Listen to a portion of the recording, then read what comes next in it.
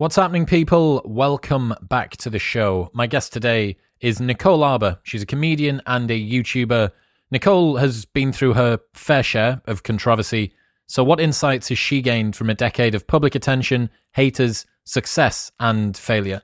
Today, expect to learn what Nicole discovered after 10 years of chronic pain, what Americans, Canadians, and Brits can learn from each other, why Canadian politeness has been weaponized, what the right are getting wrong, how to deal with criticism, Nicole's dating advice to her younger self, and much more. It's cool to see a different side of someone that's a comedian. I think this is one of the best ways to kind of sit them down and delve into what drives someone to be funny and to try and have a message and get it across and energize other people to get on board with it. She's an interesting girl. She's got a lot more going on than I think most people give her credit for, and I'm really glad that I got to sit down and dig into a very different side of her than you see on her Instagram and on news articles posted by TMZ. This episode is brought to you by Crafted London. Finding men's jewellery that doesn't suck is very difficult, and Crafted London have nailed it. They are the #1 men's jewellery company worldwide. They're sweatproof, waterproof, heatproof, and gym-proof. They've got custom designs in gold and silver, necklaces, chains, pendants, bracelets, rings, and earrings. If you've seen me on any of the big cinema episodes on YouTube wearing a necklace, it will always be from Crafted. I absolutely love it. It works with formal wear, casual wear, whether it's daytime or nighttime. All of their pieces are super high quality. The designs are great, and I love them. It's all I wear. Also, they have an unlimited lifetime guarantee, so if your piece breaks for any reason at any point during the entire life of the product, they will give you a new one for free. Get a 15% discount site-wide on everything by going to bit.ly/cdwisdom and using the code MW15 at checkout. That's bit.ly/C wisdom and MW15 at checkout.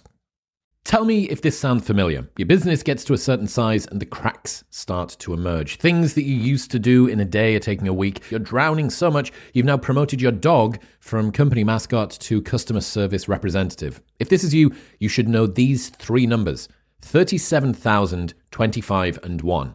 37,000 is the number of businesses that have upgraded to NetSuite by Oracle. 25, that is the 25th year anniversary of NetSuite. 25 years of helping businesses to do more with less, close their books in days, not weeks, and drive down costs. And 1, because your business is one of a kind. So you get a customized solution for all of your KPIs in one efficient system. With one source of truth, manage risk, get reliable forecasts, and improve margins. Everything you need to grow all in one place. Right now, download NetSuite's popular KPI checklist designed to give you consistently excellent performance absolutely free at netsuite.com/modern. That's netsuite.com/modern to get your own KPI checklist today. This episode is brought to you by Whoop. I've worn Whoop for over 4 years now, since way before they were a partner on the show, and it is the only wearable I have ever stuck with because it's the best. It is so innocuous, you do not remember that you've got it on, and yet it tracks absolutely everything 24/7 via something from your wrist. It tracks your heart rate, it tracks your sleep, your recovery, all of your workouts, your resting heart rate, your heart rate variability, how much you're breathing throughout the night. It puts all of this into an app and spits out very simple, easy to understand, and fantastically usable data. It's phenomenal. I am a massive, massive fan of Whoop, and that is why it's the only wearable that I've ever stuck with. You can join for free, pay nothing for the brand new Whoop 4.0 strap, plus you get your first month for free, and there's a 30-day money-back guarantee. So you can buy it for free, try it for free, and if you do not like it, after 29 days, they will give you your money back. Head to join.whoop.com/modernwisdom. That's join.whoop.com/modernwisdom. But now, it is time for the wild and wonderful Nicole Arbour.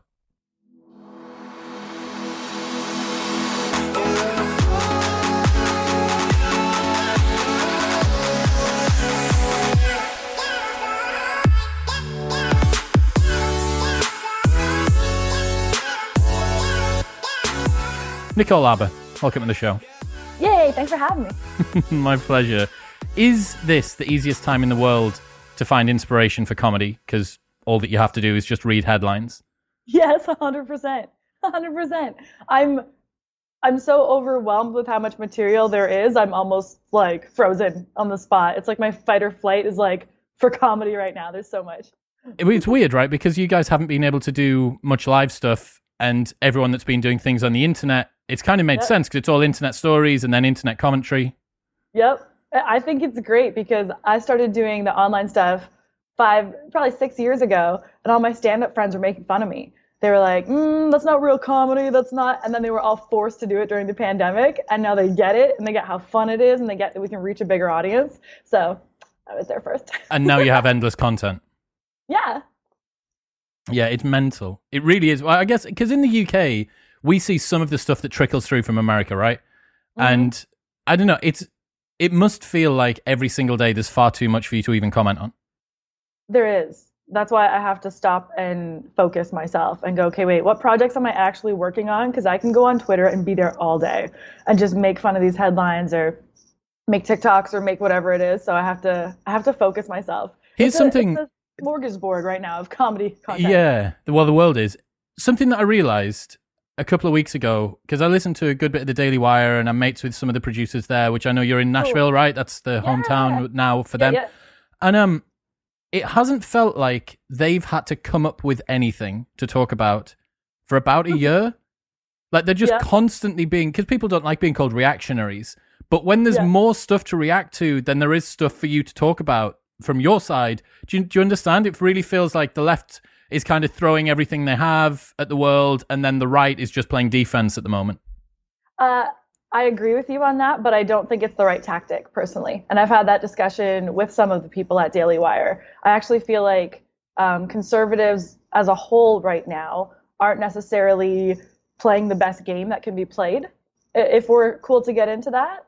I don't think being on defense constantly is smart at all. You should be on offense. And I think that we're leading by being defensive, which doesn't work. And if we want people on our team, we should stop shrieking and screaming at people and telling everyone how much they suck all day, every day, and be awesome fucking people. And then they'll want to be part of what you're part of. It's kind of like Christians who are wearing necklaces and having bumper stickers, but they're assholes in real life. If you're a bit more Christ-like or like a cool person, then people will be like, yo, what are you about? And then you can tell them about your religion. But I think conservatives right now, like the whole game needs to shift, and maybe it's new coaches need to come in, maybe it's new influencers, maybe it's someone like myself that doesn't want to be shrieking and screaming all day. And I don't think that's the only representation of conservative women or libertarian women. And I think we can be awesome and be friends and work with liberals. And that's the way to bring people over to our side, is by being so awesome they want to be on our team. And yeah, those are my thoughts. It's easy though, right? It's like if you were picking a fight with someone, you would always pick the easiest fight because you know that it's going to make you look the best. Or if you're going to have a dance-off with somebody, you'd pick the person that was the worst dancer. And see, I wouldn't. I want the best. I want to beat the best. But that's because you're a cheerleader. So I think that's an unfair fight. But my point is, like, it's always just the easy. Everyone's getting baited out, right? Everybody on the right is getting baited out with stupid stories from the left, but it's causing the right to never make any progress because it's constantly just batting back against what's coming from the other side. Yes. Imagine we stopped giving attention to their stupidity and just started making awesome shit. How about that? What would awesome shit look like? Oh gosh, TV, films, movies, music, being awesome and also being conservative. To me, it's like likened to even Gay Pride Month, which is going on right now. There's people who are like, I am gay, and that's their personality. Or you can just be awesome and be amazing at what you do and talented and a good human and also be gay, which will make a lot more people comfortable with gay people if they weren't in the first place. I really, really think from a strategy point, we're not doing it right now. The right's not doing it right. But who am I to just observe from the outside and step in newly? You are a new resident of Nashville, so I think you've got just as much right as anyone else. Is that the Me Society, what you just said there? The Me Society, a little bit. Yeah. What is it? For the people that aren't initiated, what is it? The Me Society is you have to care about who I sleep with. You have to care about what pronouns I want to call myself. You have to care where I want to put my dick, all of my personal things. You have to care about me and make sure during your day that you are acknowledging everything that I want to be and be known for. and instead of just being a good human. Like everyone's so obsessed, not everyone, but so many people are so obsessed with, you have to call me this and you need to care about who I'm sleeping with. You have to care about all my little idiosyncrasies of my life. No, they don't. They don't have to care about you. Get over it. Make cool shit. Be a good person. Go on with your life. Why do you think that people are bothered about that now? Give me a thesis on that. My thesis is it's easier to complain that you're not getting attention for things that aren't attention worthy than to make something that deserves attention. Yeah, that's my thesis.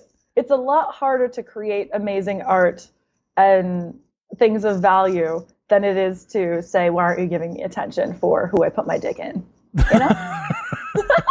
I don't personally have a dick, but if I did. You'd be saying it. Yeah. I red-pilled Michael Knowles on this the other day. I would tell you the same thing. Have you heard of the Inner Citadel? Do you know what this is? Okay, so it is a way of looking at the world where when you fail to win a game, you decide to claim that the rules should have been changed so that they fit around what you can do. So if you can't get what you want, you have to teach yourself to want what you can get.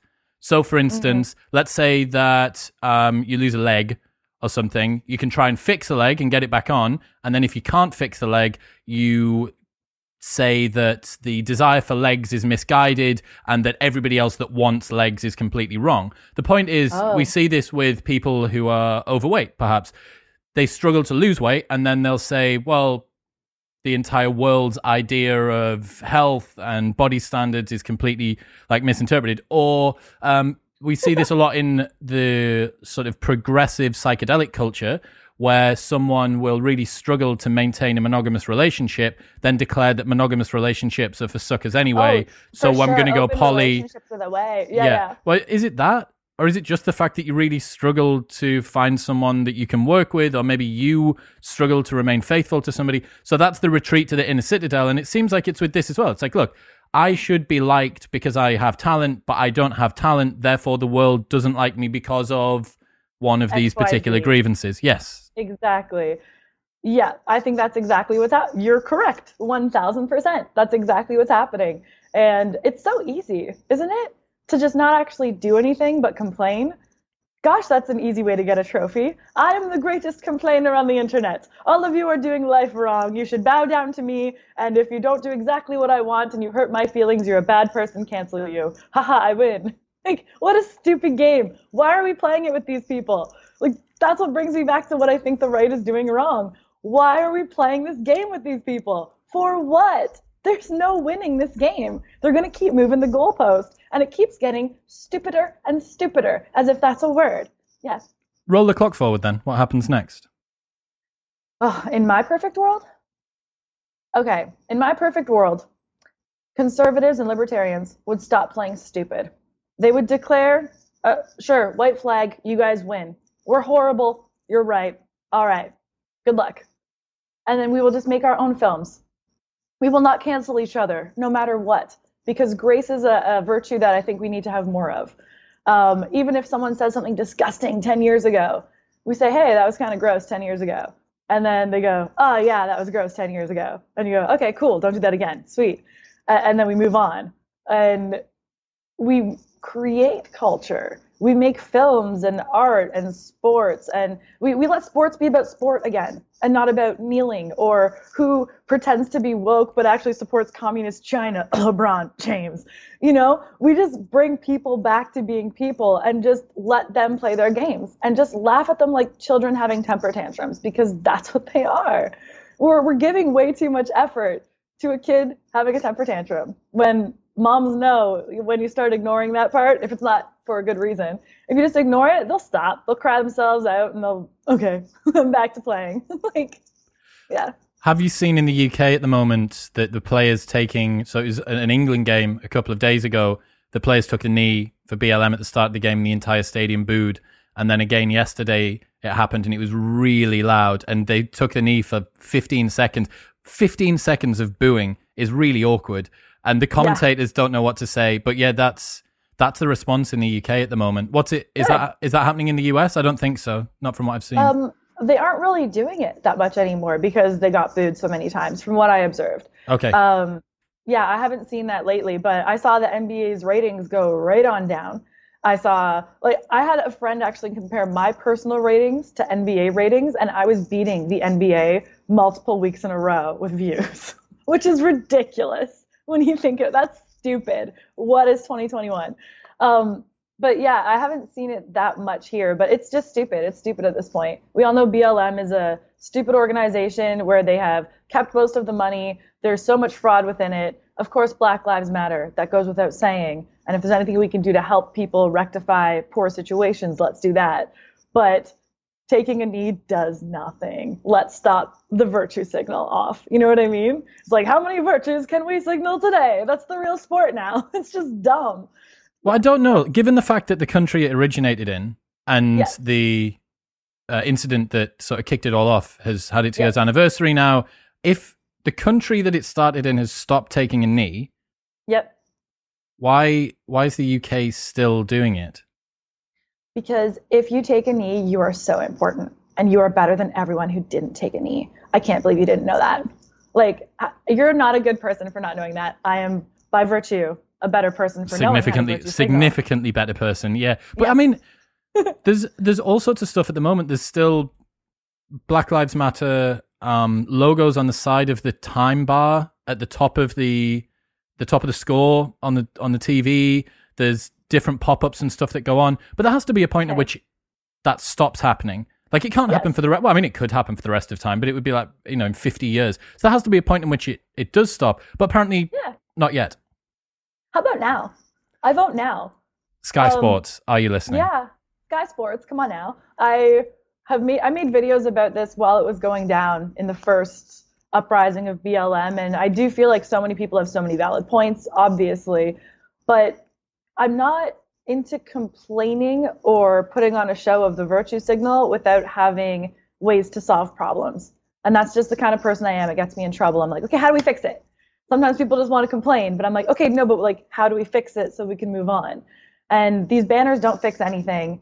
It's a little back pat, a little acknowledgement, but okay, things have gone horribly wrong in these certain areas. What do you guys need?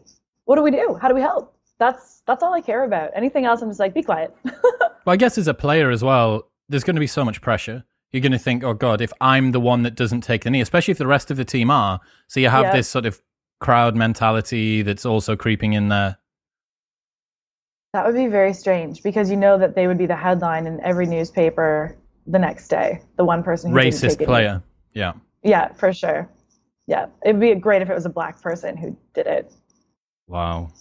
I think that would be the change. If one black player didn't take the knee and they're like, this is dumb. What are we doing? That's the ultimate red pill. Have you spent any time in the UK? Yes, I love it so much. Where I have love you it been? so much. I recorded a bunch of music there. I've been, I'd say, to most of the hot spots. So lots of time in London, Manchester, through there, obviously. The Isle of Wight was a music festival I went to, which was so much fun. And I got to see Rod Stewart perform, and everyone knew how much I loved Rod Stewart, and it was a big deal. Everyone just turned and looked at me when he went on stage because I was losing my shit. He was so good, and you wouldn't think that, but he was amazing. Yeah, I've been to a whole bunch of different parts in the UK, and I freaking love it. Canadians and Brits are so similar in so many ways. Very similar sense of humor, dry wit that I love. Yeah, I love me some Costa cookies too. You guys have such good cookies at Costa. Like, right when I land, I go to Costa. I'm like, give me a cookie. It's weird that one of the things that we can beat America and Canada on is fast food or like convenience foods, but apparently we've got that down. Yeah. Yes, I think that the Brits and the Canadians have a fair bit in common. Do you think much about kind of, obviously you've got, I guess, cultural leaders in the West, Canada, the UK, and America. Do you ever think about sort of the differences and the little quirks and the similarities between them? Oh, yeah. What I've noticed, like being Canadian and then moving to America, is that there's so much fighting in America because they take themselves too seriously. Like individual people choose to be offended, whereas a Brit or a Canadian would laugh at the exact same thing.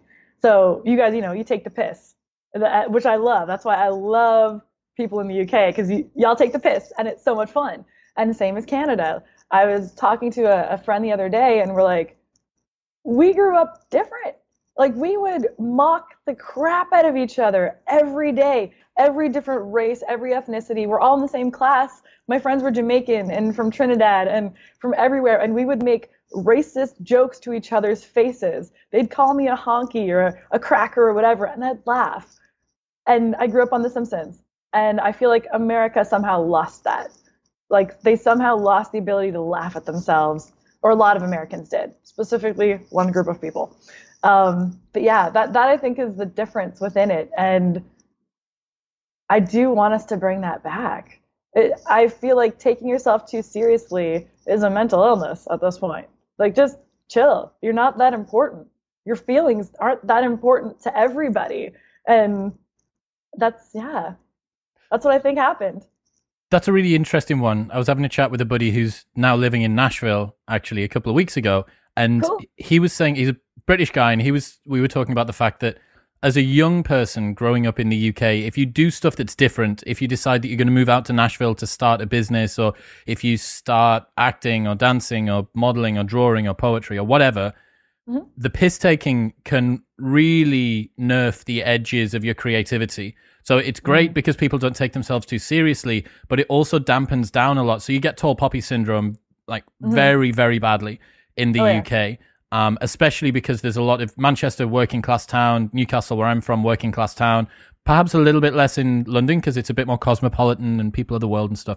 But yeah, the dark side of that, of the piss taking and not taking stuff too seriously, is that you don't have the American, you can be whatever you want to be, gas your friends up, the support and the yes, Jimmy, little Jimmy, you can go and do it type thing. I understand that causes in later life people to feel like they're owed something and to struggle when they don't get success that they feel is deserved. But in earlier life, definitely in the UK, both me and my buddy said the tall poppy syndrome's pretty real. So I think that you need a balance of the two. What's it like in Canada? I think that'd be fantastic to balance those two. I think Canada is, the politeness is a real thing. So yeah, it is.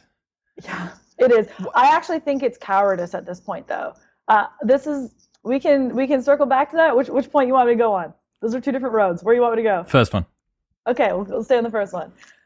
In Canada, it was, you can do whatever you want if you go to America. Oh, shit. Like, that's how I grew up, was believing in the American dream. Our culture, our film, our everything was like, be whatever you want in America. Over the border. Yeah, go over the border. You've made it if you go to America. It was never you can make it in Canada, ever. Like, in music, in entertainment, in anything. So it was, you do as much as you can here and then get out of here if you want to do Export yourself. How weird. Yeah. Yeah, that was the whole thing. When I got my US visa, like my entertainment visa to work in America and be a legal immigrant, it was a big deal. It was like a super proud moment of my life because I was like, oh, I did the thing. Now I can start. Yeah, exactly. Yeah. Yeah. What about the politeness? Ooh. I've always prided myself on being a polite Canadian and traveling to Europe and across the world, and people knew I was Canadian before I said I was Canadian, and I loved that. But during the pandemic, I believe our politeness has equated to cowardice. And every time we should have stood up, we didn't because we're being polite. Every time the government told us something that's absolute freaking nonsense. We're still in lockdown in many places in Canada. We didn't stand up because, no, we don't want to cause trouble. Well, no, that's being a coward. That's not being polite. And now that you've been a coward for a year, your businesses are gone. Your friends' businesses are gone. Your kids are having mental health problems. All of these things crumbled around you because you were being polite. I'm not in Canada right now because I'm quite certain I'd lead a revolution and get arrested pretty quick. I swear to you, I would just have none of it. A friend of mine yesterday, she was on a set working on a feature film. They found out that she had been in America in a few weeks since, like before that rather, and she had an antibodies test, and she did have COVID antibodies. She had 3 COVID tests, all came back negative. They surrounded her, kicked her off set, and threatened to kick her out of the actors union because she had been in America weeks prior. Not because she has COVID, but she put people at risk because she had been in America. Like, that's just stupid. You're being stupid. I don't know how to play that. I don't know how to play stupid with these Canadians right now. And every time I'm like, stand up, they're like, no, we're good. Is Canada quite procedural? Because one of the things that I see in the UK, we're quite orderly. We tend to, if you look at a queue of people outside, they'll all stand there sort of in a relatively orderly manner. You guys love to queue. You love it. Love a good queue. I could just set up a queue anywhere and you guys would just line for up nothing. Yeah. I've always thought it'd be good if there was a queue appreciation society and people literally queued up for nothing and then high-fived at the end and were like, that was awesome, we've got to go again, and then just go back to the queue and then keep on doing that. You can see that I've been a club promoter for a long time, that I love queues. Yeah, queues. I love that about you guys, that you love queues. But Canadians, it was fantastic at the beginning of COVID that we were so procedural because I was there. And I saw the mass chaos in America, people fighting over groceries and stuff. And then I went to our grocery stores where everyone, you didn't even have to ask them. They were lined up perfectly spaced out. There was a toilet paper display at the front with a joke on it. Like, don't worry, we have lots. There's classical music playing in the grocery store to calm everyone down and everyone's being extra polite. It was utopia. But, 6 months in, when we're realizing COVID isn't exactly what we were told, and I can't convince my friends otherwise because procedure, it's, you can't think for yourself. That's a problem. That's so interesting because we think all of the stuff that we're talking about here, something that's good or cool or interesting, has a dark side to it on the other end, right? Whether you're talking about... Us. Yes, yeah, precisely, yeah. Whether you're talking about the orderliness of the UK and Canada, which means that, at least in the beginning, it gives you more procedure, but then on the other side, it makes you more compliant. Or the fact that in the UK and Canada, you don't take yourself too seriously, but you get tall poppy syndrome. Or in America, you get... It's like people, right? There's no one that you know that's got all of their attributes maxed out at 100. For every 100 that they've got something that compensates for it. Oh, for sure. I think that's what's great about people. And that's why I'm so against cancel culture is, we expect everyone to be perfect to your likeness of perfection at all times. Got it, imperfect person. Got it. Like, I think of tweets, for example, that I wrote 10 years ago when I was on painkillers, hardcore painkillers just to survive and nerve damage and things. I tweeted crazy shit that I thought at the time made sense. Roseanne Barr stuff? Oh, probably. Roseanne should have never been canceled. That one really pissed me off. Yeah, she was on drugs, and she didn't know that the woman who looks visibly white was black. That's a really strange reason to cancel someone. But with myself, when I was in a lot of physical or emotional pain, I would post negative things. And sometimes it would have been the same as I would have done in stand-up, that it's kind of like heckling the crowd back or like poking fun at the crowd. But I couldn't do that, so I'd do it on Twitter. And out of context, you can take anything out of context and then label someone a horrible human being. So I just think it's just stupid, and it's for people who completely lack grace or humanity to be trying to cancel people over anything. My thoughts. So you had this huge back injury, which is where that chronic pain for a long time came from. Mm-hmm. Can you tell us that story? Sure. 2008, I was in the middle of shooting a feature film, my first that I was a larger role in, and I had a whole bunch of other ones booked. And my one night off, went to go do some karaoke, got out of a taxi, and we were rear-ended as I was halfway out of the cab. So my body was completely twisted. I was halfway getting out, crossing my legs like a lady, and we got hit pretty hard from behind, which meant that my spine jutted into my nerves all the way down because I was twisted. And head injury, neck injuries, TMJ so bad. What's TMJ? The joint in here, like the jaw pain where you clench so bad because you're in a lot of pain, or I don't know the exact word of it. Everyone's TMJ, but it's the jaw thing. So basically while I was sleeping, I was in so much nerve pain and chronic pain that I was cracking my own teeth in my sleep and swallowing them. I know, disgusting. Yeah, I would wake up missing teeth. It was, bodies are strange. My SI joint, like near your hips, it was crooked. Lower back pain was the worst because it shot down my feet and into my legs. And when you combine all of those things together, and then from the neck, it shoots down your arms. So I had claw hands for a long time. When you combine all of that, plus the cognitive issues I had from the head injury, it was disaster for almost a decade. And I struggled to live, and then I struggled to work. I struggled to communicate. And then eventually I ended up on disability, living at my grandma's house on the floor. And that's where I spent good part of 7 years, which is crazy because I lost a lot of my life. And I smile when I say this story now because I do think it's the best thing that ever happened to me.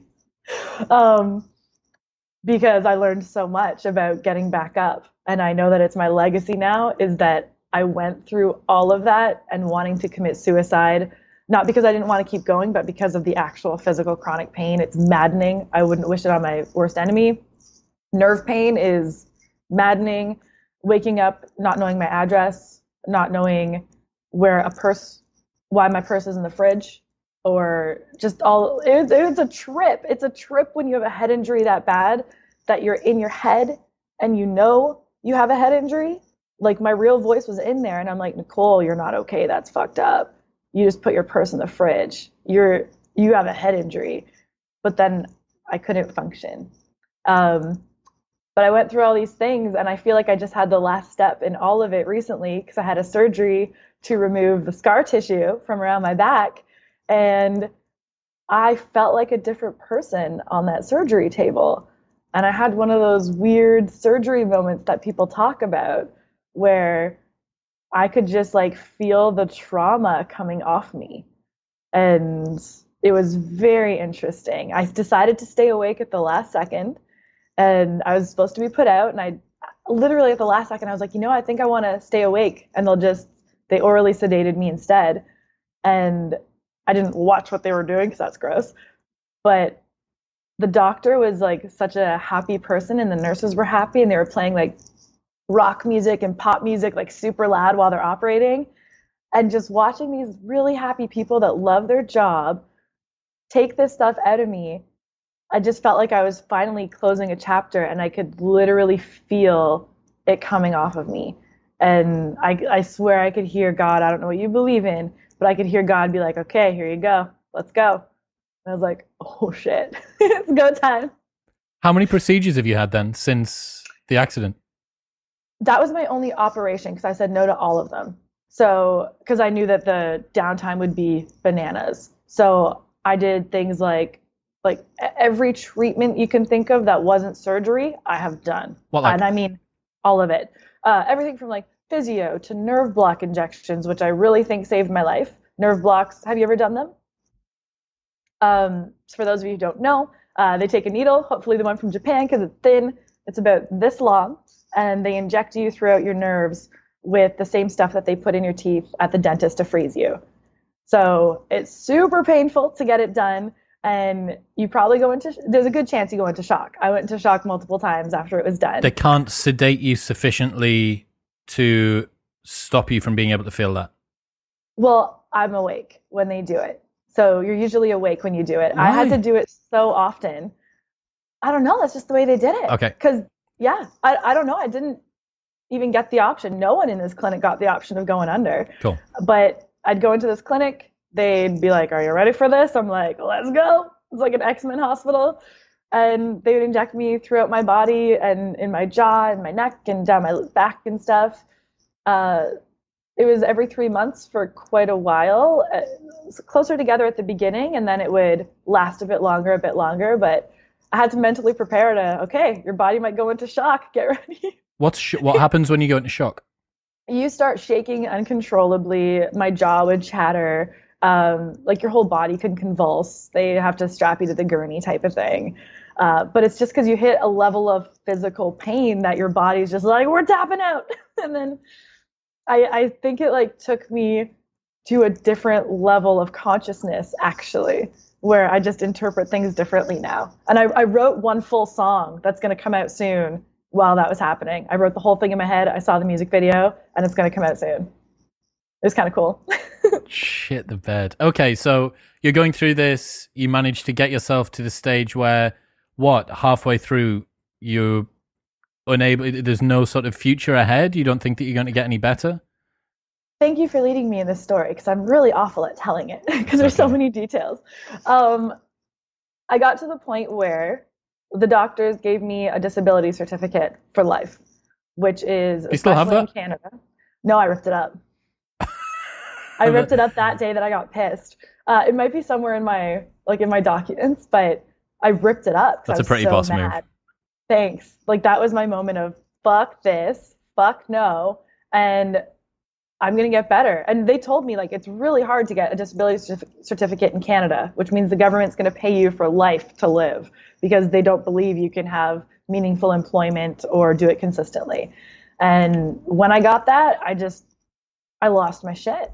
And I just went, no, this is not my life. This is not the end of my life. And I took myself to a bookstore with the tiny little bit of money that I had that I scraped from inside of a couch and changed from my purses. And I bought a Louise Hay book, which I had never heard of Louise Hay. And I just went, you can heal your life. Okay, let's try that. And I got another Louise Hay book and a little candle. And I just went on this crazy journey of extreme positivity. I put sticky notes all over my entire house that were like, you can do it. You look better every day. Your nerves are healing. You're amazing. Everywhere I could see them. So every time I'd have a negative thought, it would be automatically countered, and it works. I remembered that I'm a cheerleader, which I know you've seen a bit of my talk on that, is I wasn't a model anymore because I couldn't model, I couldn't do acting, I couldn't do any of the things that I'd known myself to be my whole life. But I'm a cheerleader, and that has nothing to do with my palms or dancing or anything. That's who I fucking am. And when I remembered that, I was like, let's go. Biggest cheer of my life. And I started literally cheering myself back to life and prepped myself that there will be bad days. For every good day I'd have 5 to 10 bad days, and I'm ready for it. And I would have charts and I would give myself ticks for good things that I would do. And okay, you did physio and you didn't pass out after. Yeah, you did. And I took out all the negativity. I stopped watching the news, no horror movies, no CSI, no negative podcasts, none of it. Cut it all out.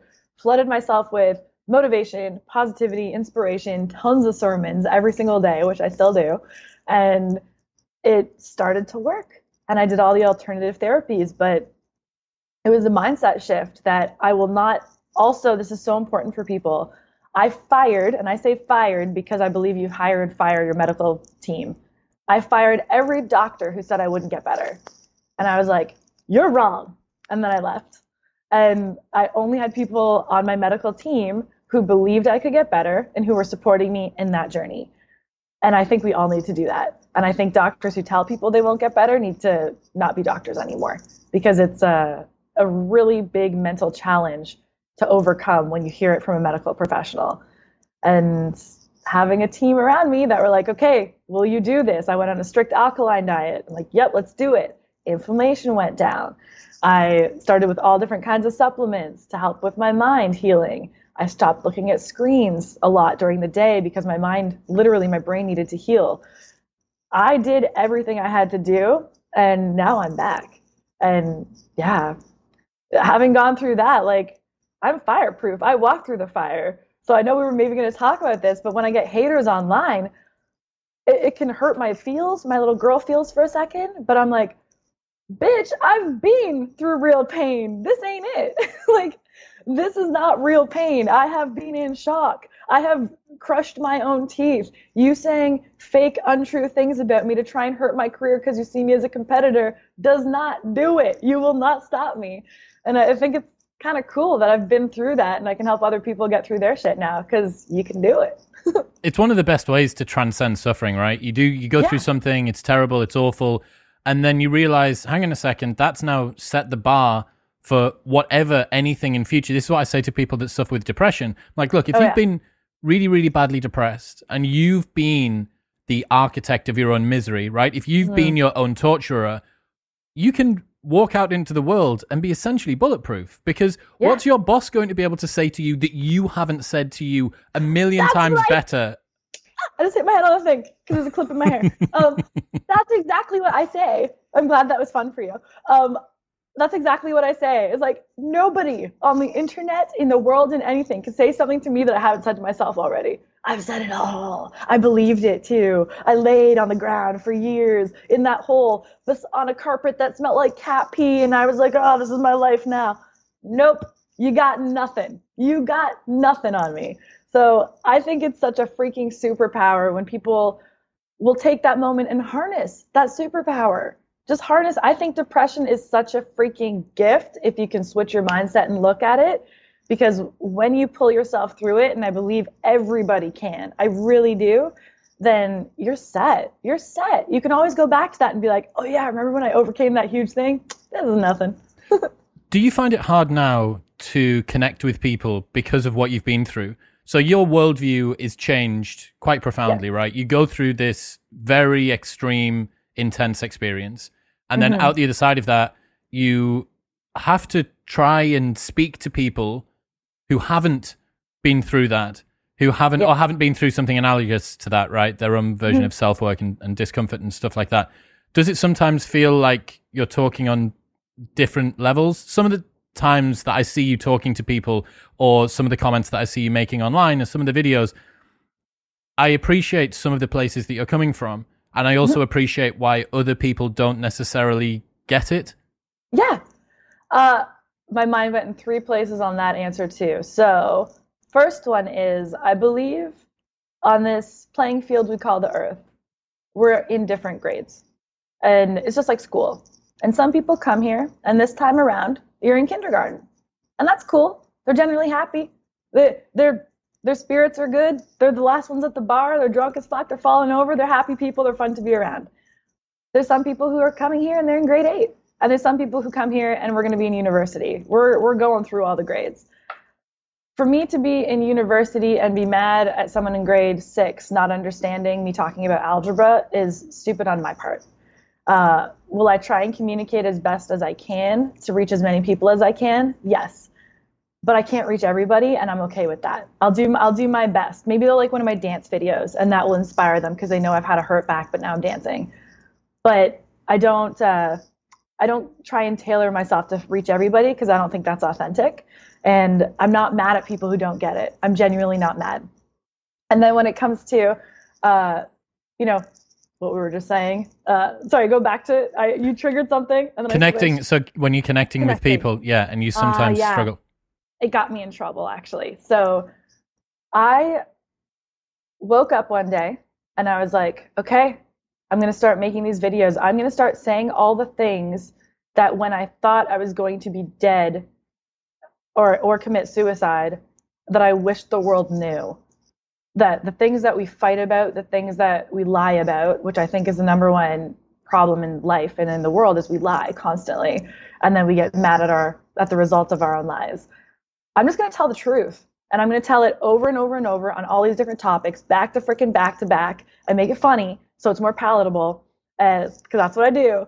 And I made my plan, and I started making these videos, and they hit viral. I knew they would too. But March of 2014, I believe it was, I took myself off disability against the doctor's orders. I'm like, don't send me a check. I'm not disabled anymore. Thank you very much. And then by September, I was the most viral comedian in history. So I had a major culture shock suddenly being back in the world. I hadn't been out of the house in a very long time. And then suddenly I was on The View. And suddenly I was at the Royal Palace performing like a private event. So that was like super culture shock for me. So that was one thing. That aside, I've gotten, I'm going to say, in trouble a lot in the last few years because I can see everybody suffering. I can see it. I have a radar for it now. They don't have to tell me. I can feel it. A guy recently was like, he's going for a run and he's running this much today and running this much today. And I'm like, so what are you running to or from? I haven't decided. And he was just like, he knew I knew. And I always know. And I've been around some gents in the last few years. I'm going to say this as politely as I can, where they had some pretty big issues that they were going through. And my automatic reaction was to say, it's okay. I'll love you as a person anyway. And it bit me in the ass so hard every single time because I'd hang around people that I probably shouldn't have been around because I didn't want them to feel alone because I had felt alone when I went through stuff. When really those people weren't in line morally or in integrity with who I am and what I want to be about. But I just didn't want them to feel what I felt. So it got me in a lot of trouble. That's a really interesting insight. I think if you've been through dark places, depression or injury or whatever, yeah, and you've come out the other side, that hero story inside of yourself is something that you want to see or inspire or initiate in other people. Yes. And that gives you faith, unwarranted faith sometimes, that other people are going to be able to reenact that particular story. You're 100% correct. And actually, this is something that it first sparked when I was speaking with Jordan Peterson. I was trying to think of some things. I've had issues with dating and different stuff like that. And that's really what it boils down to. Seeing the good in people that isn't there. Yeah. Yes. 100%. And refusing to be nasty in the face of nastiness. It can get me walked on. And I'm not doing it anymore. But that's exactly what it was. I saw the good in people that was not there because I hoped it was there. And I believe it probably was there at some point. And then the world knocked it out of them. But I can't save everybody. That's not my job. My job is to lead. Conservatives, libertarians, listen to this part. My job is to lead in the direction that I would like the world to go. And those who want to follow me will come with me. That's what I'm going to do now. Talking about the fact that you'd lost probably most of the things that you valued as a human, right? So your cognitive capacity, which was your cognitive nimbleness, your agility, your ability to come up with funny things and speech, your looks as a young girl who was cheerleading and modeling and dancing, looks, body, all of that sort of stuff. Has that reframed the way that you see sort of physical beauty now? Do you judge physical attractiveness in a different way in yourself and in other people? Yes. And this is not a feel bad for me, but I'll explain the odd little spot that I'm in, is that the way that I look is such a juxtaposition to who I am and what people expect me to be based on the way I look, that it can kind of get tough. When it comes to dating or friends or anything, is, people might assume I'm going to be a bitch, or I care so much about these external things. Makeup and hair is fun, but I really don't care. I care about people, and I love people, and I want to hang out and just be chill and put on a baseball hat and go to the bar. So that I actually think made it very different for me because I was so superficial before. Admittedly, I was superficial AF. I bought into all of it. I thought this is what I'm supposed to be like, look like. I fell into it a little bit in LA again when I started to do well, because I'd spend 8 hours getting ready to go to some award show. And I'm like, that was a waste of my day. For what? I don't need to get my hair and makeup done by this top person and sit there for 5 hours. I don't give a crap. Put my hair in a bun. Sure, do my makeup lovely. This dress, awesome. Thank you. Beautiful design. But I don't care. I don't want to be at the opening of every envelope to pretend I'm special. I don't care. I want to make cool shit. So it did change me in that way. And I know I'll never go back, because the things that people care about a lot, or we've been taught to care about, like superficial beauty and money just for having money, not for using it as a tool that it is, things, objects, I don't care. And it's hard to convince other people otherwise when they've been kind of brainwashed into putting their value with the value of the things that they have. The juxtaposition's an interesting insight, right? So I did reality TV. I was on the first season of Love Island here in the UK, and a club promoter and blue tick on Twitter and feed charcoal toothpaste and all that sort of stuff. And still now, people that watched me on Love Island don't understand what I do my podcast about and think that it's a gossip channel. And then people that know that I've done the podcast don't believe that I was on Love Island. So it's so bizarre how people... Whoa, how dare you? I know. How could you not be the person that you were 4 years ago? Yeah. It's so weird how people rely on archetypes, right? So we watch TV shows and the nerd has glasses and the villain wears black and the hero has big muscles. Why do they do that? It's so that they can shortcut you having to understand multiple things about someone.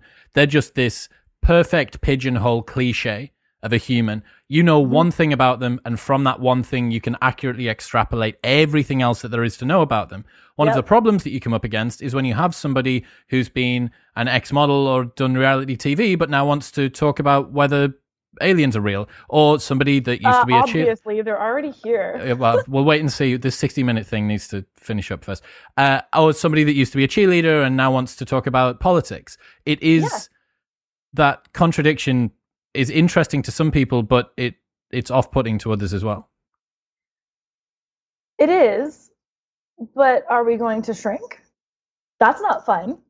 I was shrunk for most of my life, and admittedly, I have shrunk again multiple times since my car accident, even getting better, because I was like, oh, I'm being too much. Or I'd have agents or managers or whatever be like, you can't be this plus this plus this plus this. Well, guess what? I fucking am. Guess what? I'm releasing music and it sounds like Linkin Park. And my other music, I rap and it sounds more like a Gwen Stefani type of thing. And I do comedy and I'm going to talk about politics.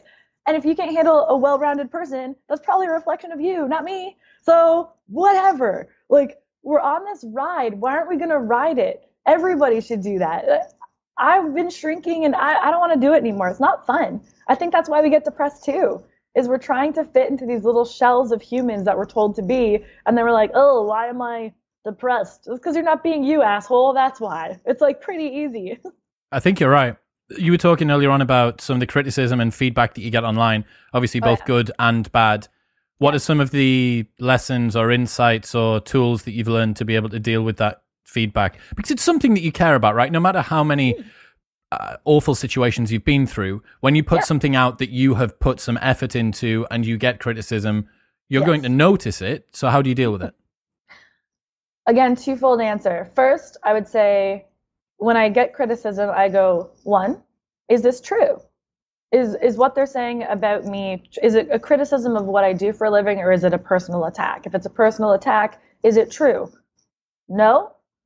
Okay, then I don't care. Then this is a reflection of that human, not me. Why would they be coming at me? Oh, they heard that I have my own show coming out. They think I'm going to be a competition. They're trying to cut my legs off. Got it. Or like, take out my credibility. I get it. Shady, but I get it. And then, if it is true what they're saying, then there's something for me to learn within that. And that's dope. Thank you. Even if you said it in a dick way, thank you. Because I grew up with hardcore gymnastics coaches, ballet teachers from Russia. Tough love is what I'm used to. So that's cool. So is it true or not? And then you decide from there. When it comes to criticism of my art, you're more than welcome to. Sure. Yeah. I know that the loudest boos do come from the cheap seats. So that's one thing. But if you don't like what I do, that's cool. Go find someone that you do like. It doesn't bother me because I like what I'm doing. And everything I do isn't going to be the best thing I've ever done. And that's okay too. Beethoven's first song probably wasn't that great. That's okay. We only talk about the hits, So I had a video a couple years back, This Is America. And I redid Donald Glover's This Is America. I did my own parody, but really just a different version of it. I was like, whoa, what would it look like to take this exact thing, pivot it this way about women? People lost their shit. They were like, that's racist. You're taking away from the message of This Is America. There was all this crazy negative press about me. TMZ of all people came in and rescued me. And they were like, she's not racist. She just made a video and we don't like it, whatever. Thanks, TMZ. Of all the people who came to help, it was TMZ, which I thought was freaking cool of them. They've actually done that a couple times over the years. But then, I started to take it in. I started being like, oh my God, I did a bad thing. I was racist. I'm whatever. And I talked to Black people. I literally went up to strangers in restaurants. I'm like, hey, can I ask you a question? Group of Black people. Hi, I'm Nicole. Is this offensive to you? I made a remix of this song. And they were like, no. I'm like, all right, cool. And then I went and I literally surveyed random Black people in LA because this is the kind of person I am. And nobody said it was offensive. One person was like, oh, I see how maybe people could get upset because it's about the history of Black people in America. They're like, it was probably just too soon. Turns out they were right. It was just too soon. Hundreds of other remixes and parodies came out. So many that Billboard made a list of the top 10 remakes of This Is America. Why did you come? They didn't put me on the list. I was the only female who did it. I was the first person who did it, and I had the most views on my video. And I took all the heat. Wasn't even on the list. Yeah, but this place is okay. This thing is okay. Should the song have been mixed properly? Heck yeah, the song was trash. But the idea was freaking genius, and the video quality was great. So yeah, I learned some lessons from it, but what I really learned was I've been ahead of the curve a bunch of times, and then I take all the heat for it, and then other people come in after and whatever. So that's an interesting thing as well. First mover advantage doesn't really exist in the content creation industry. Almost anyone that I know that's in content creation doesn't care about being first, because the person that's going to be first will make a ton of mistakes, and then fourth maybe or fifth you can iterate on that, make a few adjustments, let the first person trailblaze, catch. Yeah, maybe that first person will get a little bit more press attention, but their content quality is going to be so much lower than yours. And then when you can come in and make it, no one cares about the fact that an LG phone has a bigger megapixel camera, because Apple comes in and they do it right. They don't do it first, they just do it best, right? Yes. Another thing to do with people getting you allowing criticism to bounce off you because you're doing something that you really truly enjoy.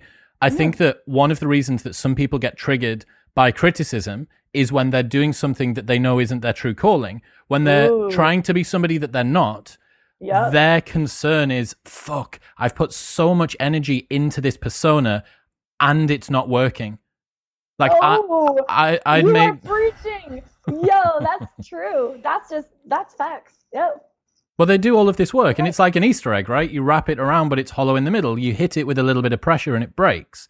So that's why I think the people that you can tell that are, in Jordan Peterson language, speaking their logos forward, right? They're being them true selves, speaking their truth. When they're doing something that truly is them, it's like, well, okay, so the foundations of that are always going to be deeper than you pretending someone else trying to be Nicole Arbour or someone else trying to be Chris Williamson. That's just... That's never going to feel as strong or as stable as just doing what you're supposed to do.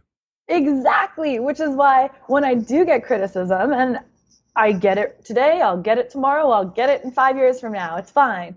When I get criticism, I go, all right, well, you think I'm going to shrink? I'm not going to shrink and stop being me. I'm just going to shine brighter. Every time I feel like the more punches I take, the more hits I know how to take. And then I just go into the world and I shine brighter, because if someone says something negative about me, like, oh, she's a mean person or she's a bitch or whatever, the way that I live my life will be proving that differently. So I don't worry about it. Eventually, those people will see me as who I am. So I don't care. If they don't like my content, that's a different story. And I wish you well and find someone that you love, because life's too short to watch shit you don't like. But it really doesn't need to bother you. But what I think people forget, and I'm actually writing about this in my book right now, is that there's going to be haters. It's going to happen. It's not possible for it not to happen. And the greater the risk that you're taking in your content, in your life, in who you declare yourself to be publicly, the more hate there will be, period. And that's just the formula. It has nothing to do with you. So stop being so egotistical. Take yourself out of the equation. This is life. Fucking get over it. And that's it. And then you can deal with it when you know it's going to come. It's just like your muscles are going to hurt after a workout. You're building muscle. So you know it's going to come. Deal with it. You don't cry and quit because your muscles hurt after a workout. Give it a couple days. Go again. How much is your team professionally and your friends around you, how much are they a buttress to assist you with periods of low motivation and dealing with criticism and stuff like that? There are a very tight crew around me, like a very, very select few. I would actually say Danelle Delgado. I'm not sure if you know her.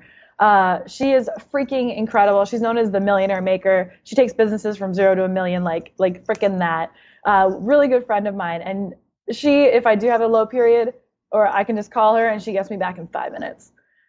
Tim Grover has cheered for me multiple times in amazingly different ways, in a way that only Tim Grover can. I'm talking like a single sentence text where it's kind of like it's a bitch slap. It's like, like kind of like, are you gonna give up? And I'm like, oh fuck, fine, Tim. Like, okay, like he'll be like, he'll be like, step on their throats. I'm like, you're right, let's go. There's a couple select people that are in my tight personal crew too, but I find that I'm mostly having to cheer the other people up around me, and I get a lot of guilt when there's hate at me. I feel guilty for the people around me because I can see it hurts them. And they can't take the hits the way that I can because they haven't been in the ring training the way that I have. So, even in dating, like throughout being famous, whatever you want to call it, I feel like I've had to console people that I've dated when other people say negative things about me because it hurts their feelings. Because they know who I am and they're like, hey, that's not whatever, but they can't spend their whole day proving wrong. And I'm just like, it's okay, don't worry, like, it's okay. I'm really sorry that this hurts you. I'm going to step away so that you don't feel this because I can see it affects you. And yeah, that's kind of how I deal with it. What lessons do you wish you'd known about dating a few years ago? It's different for me because of what I do for a living. But I wish if I were much younger, I would have focused more on my career first. I spent a lot of time, when I think about it, like dating lots of guys because like that's what was cool. Like, Nicole, how many guys are you dating and whatever? What a waste of time. I got some good material, but what a waste of time. And I would say now, I wish I could tell, I guess I can right now, I wish I could tell guys and girls that when you date someone and it doesn't work out, like if you're looking for an actual partner, you have to move on. I see every day, like this is like a Nicole observation of pain with my little da-da-da that I have now. It really hurts people that people have a trail of everyone they've banged in the last 5 years behind them, only like one step behind them. And it's like you're introducing the new girl that you're dating to 30 other girls you hooked up with in the last year.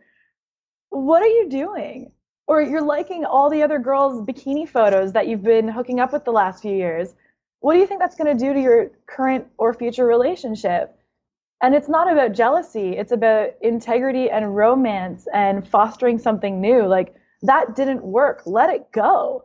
You don't have to hate them, but you're spoiling everything else. You're putting mold on the new bread.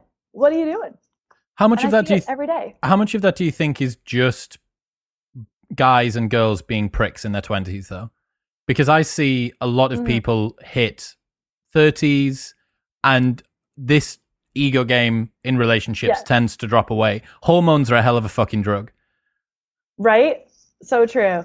I feel like I think it's getting worse actually because it's being toxic is being promoted as like cool and trendy. And I don't know if you see it. It's clapping all over back. TikTok. Yeah, clap back. It's all over TikTok. It's, I'm going to bang all his friends because he liked this girl's photo or he whatever. Or like always have a side dick, always have a side chick, like just in case they screw up.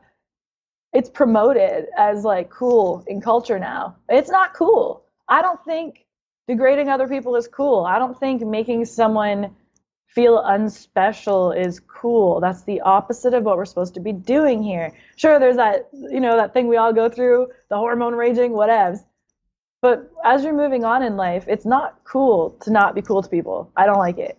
And we really, again, the way to combat it is with our actual efforts and to show healthy relationships and to show, being a good person and having a good relationship is okay. And that's cool too. And you're allowed to have fights and you're allowed to have disagreements and you're allowed to move forward together and you don't have to have a big blow up every time. And that's what I think. There's a thought experiment that Brett Weinstein did with Heather Haying on Rogan a couple of years ago.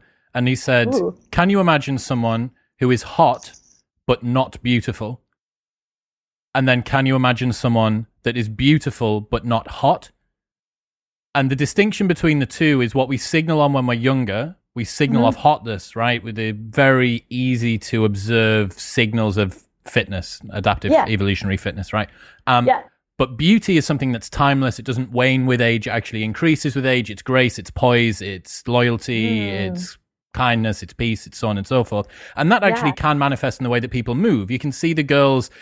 Here's one for you. any girl that wears one of those kind of like suit jacket things that they wear on nights out over the top of a dress, but without their arms in the sleeves, every single one of them is going to start a fight. Every single one of them's a bitch. So yeah. That's a signal. That's a signal. Oh my gosh, that's a great observation. You're right. Wow. When you stand on a lot of nightclub doors, you see things like this. So yeah, stuff like that, right? You see people in the way that they hold themselves, in the way that they move. And you're like, I can tell something about you outwardly reflects something that is emerging from you inwardly. And yet that beauty and hotness thing, I often think people just get that backward. And I understand, like, I went through my 20s. I made the mistakes, but yeah, I've seen you in your bikini photos too on your Instagram. Yeah. But my point is that the sooner that you can realize I need to signal off of beauty, not hotness, the quicker I think you're going to find yourself into a relationship and a situation with friends as well, right? Yeah. It's not the friend that's got the fastest car or the most money. It's the friend that's going to be there for you when you need them. And if they've got a fast car, then sick. Yeah. Exactly. I had that revelation as well as I started to do well, because I had all these people around me. They were so rich. I was at their mansions. They had all these cool things, and they're pieces of shit. They're assholes, and they hate their lives, and they cheat on their wives and husbands, and they're not happy internally, and they're popping painkillers and antidepressants. And I'm like, why do you think you're doing that? Because you're full of shit. And none of it mattered. And I went, I don't care about your house or your cars or your whatever. Are you a dope person? Am I comfortable around you? Like, genuinely. Because you get that little weird, uncomfortable feeling around some people. And I don't care how many famous friends you have. If I'm uncomfortable around you, I don't want to be around you. I want nice human beings. Yeah. Beautiful people. Nicole, Arbour, ladies and gentlemen, where should people go? They want to check out your stuff. I would love them to go to Instagram, letter I, letter B, Nicole Arbour. I'm IB Nicole Arbour on TikTok, Facebook. What's the IB stand for? Well, like IB Nicole, but actually someone stole my name years ago. Glad that makes you happy. Someone stole my name years ago on Instagram and tried to sell it back to me. I can't remember, it was like $20,000 or $30,000. And I'm like, no, out of principle, I will start another account. And IB Nicole, you be fake Nicole. So that's what that was. I'm Nicole Arbour on Twitter, and I'm Go Team everywhere. If you write hashtag Go Team, you'll find me.